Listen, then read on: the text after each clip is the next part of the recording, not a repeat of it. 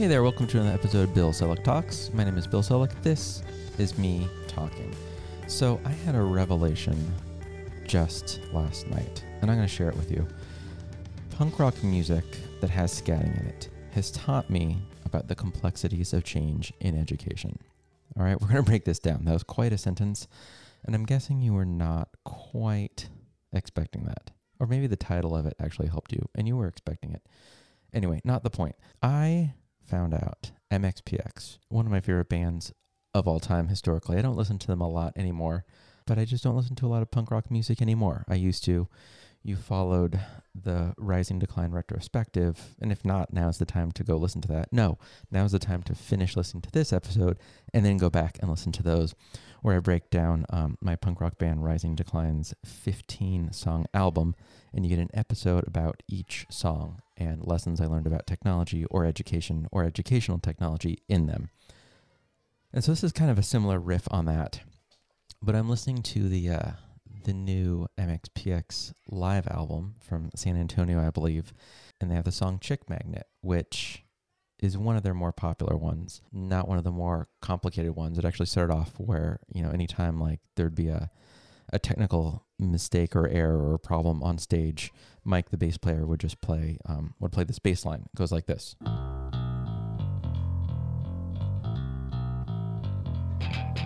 Right, so it starts off as just kind of filling time while they're trying to fix the guitar amp or whatever, or trying to fix the snares that fell off the snare drum, or while the monitors aren't working or whatever. This is the song. I knew the song. I've seen MXPX maybe 20 times, and they always play Chick Magnet. And so the first time I was ready to hear them, I was like, all right, here comes the part where Mike kind of scats at the end. And the recorded version of it, I'm going to play the whole thing the first time, and you're going to hear a couple of versions of it. The recorded version of it from their album Life in General goes like this.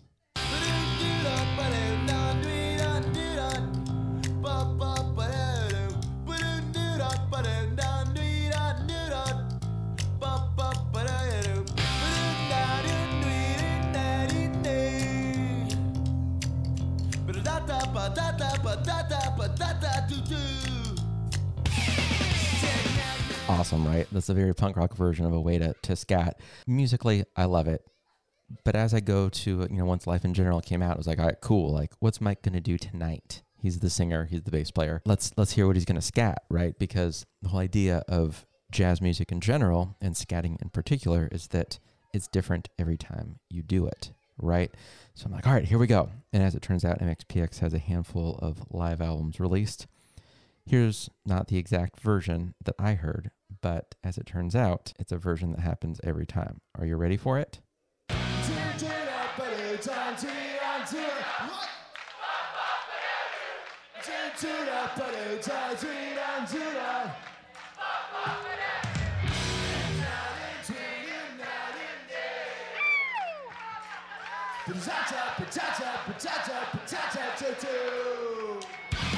Right, what'd you notice? It's exactly the same, right? And so the first time it was me, being like teenager learning how to play guitar. I was like, that's not jazz music. I wasn't digging it. And then sure enough, here's the version I was just listening to, the San Antonio version. This is just from this past year. Are you ready for it? Here it comes.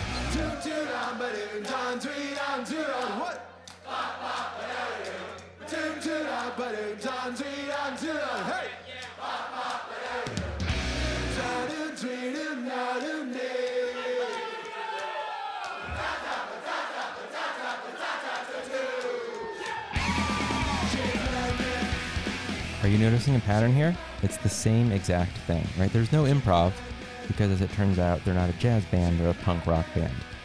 And for the longest time, I saw this as a miss. I saw this as just not impressive. Like, dude, you have a chance to just you can scat every night that you perform and have a different version of it. But no, it's the same exact thing that they've been doing for years, since 1995, which, you ready to do the math with me? Dude, 26 years. For 26 years, he'd been singing the same exact thing. And I didn't like it. I really like the core of me as a musician was like, dude, do something different. But last night, all of that changed. Because what I realized is that everybody in the crowd sings along. Everybody has their moment to sing that. Depending on the night, I'm sure Mike just steps away from the mic. That was a Mike joke, kind of. It was funny in my head. And the whole crowd can sing it without him, right? Yuri can just keep time on the drums or clap or whatever. Everybody sings it. Everybody knows. It's replicable. It's easy. It's accessible, right? Meanwhile, what did I do with my band? Are you ready for it? Here's what I chose to do.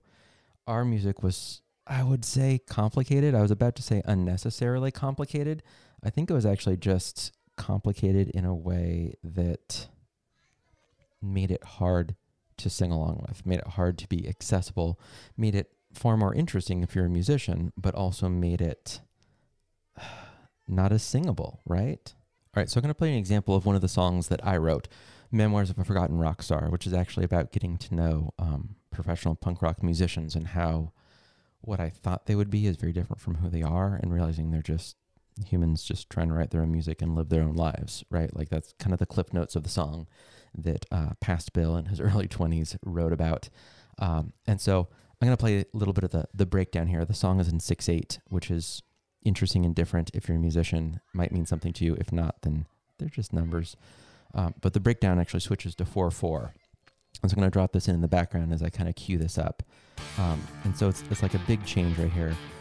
Pretty interesting to go from 6/8 to 4/4 time. It goes back to 6/8 time, but not before. It has this cool build, I think, right? It's pretty cool stuff. It's about to switch back to 6/8 here, which I think is complicated enough. And it's going to build, and then we rock out, and this actually definitely landed live. This was like a fun song to play live for us, for the crowd. But the way we get back to the chorus is there's a break, and what I actually play on the bass is an Italian sixth chord that resolves to a 1/5, then to a 5, then back to a 1, right? If you know music theory, you're like, what? This is what you did?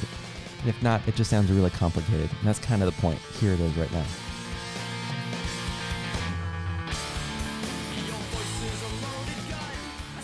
So it just kind of sounds like this kind of chord. There's just like the bass goes du-du-du-du-du-du. But really there's some like really intricate music theory going on in there that actually I think works. You know, I definitely have written plenty of music that was complicated for the sake of being complicated and interesting to me, but not particularly catchy music or even good music, right? So what happens with that? That music that I wrote, it's complicated. It's not easily replicable, right? Had we been a huge band, people like, Guitar Tab or Bass Tab, Memoirs of a Forgotten Rock Star, I doubt anyone actually would have correctly notated the Italian six chord going to a 1/5 to a 5 back to a 1. I might have actually jumped in and been like, here's what it is. Here's the theory behind it. I would have been that type of professional musician in a famous band or a vaguely famous band. All of this, I think, connects super well with education. There are a handful of things that a lot of us have been doing that are student-centered, that are innovative, that are just really, really good teaching, right? And I'm definitely at the point in my career where it's just how are we still just teaching to the test, teaching from a textbook, doing paper and pencil worksheets all day, every day, right? Not to say that anyone's actually doing that, but that's definitely that continues to be the stereotype in all popular media, TVs, movies, just in conversations, right? That's still what school looks like. Kids are still, for the most part, sitting in rows, facing forward. The teacher, for the most part, is talking. And I know hundreds of teachers doing amazing things, right? And the goal is not to take away from that. My point and my noticing with this is that I think teaching is the rise and decline version of music, where it's really complicated. It's not easily replicable.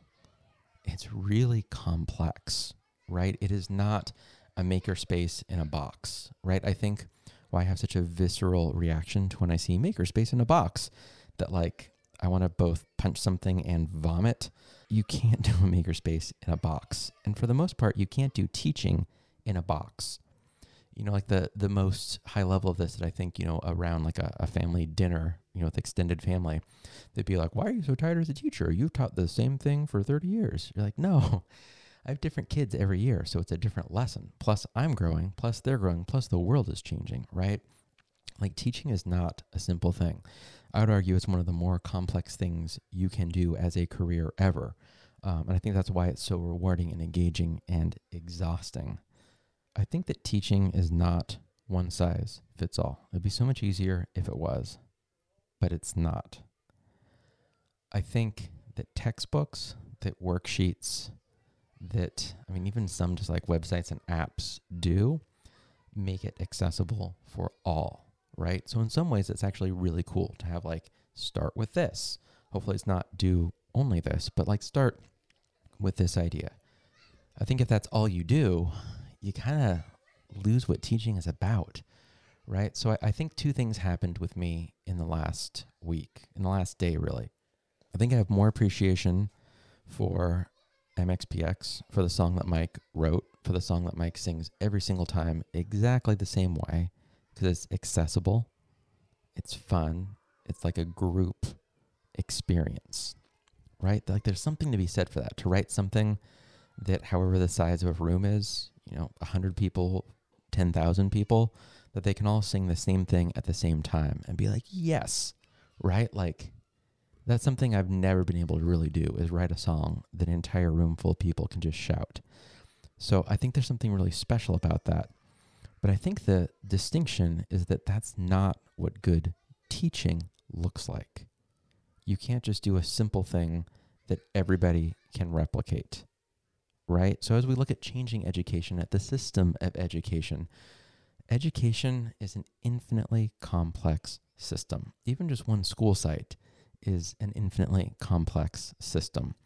And changing that isn't going to just happen because someone has decided, hey, I'm going to mix things up. I'm going to get rid of those worksheets or that textbook. I'm going to write this song with my kids. I'm going to make a movie with my students. We're going to do a podcast or do a poetry book. Like there's hundreds and thousands of permutations. Well, if we're doing permutations, there's billions of permutations of what you could do. But the idea that you could just be like, here's what we're going to do moving forward, and suddenly things will change just is not going to happen. So I think it's really recognizing the complexity that education is, that the system of education is, and to continue to engage in that, to continue and work in that. And then also to recognize where those moments of just simplicity are, where those moments of catchiness are, and to appreciate when someone can get, 10,000 people to sing the same song at the same time. So those are my thoughts. Thank you for listening. My name is Bill Selleck. This has been me talking.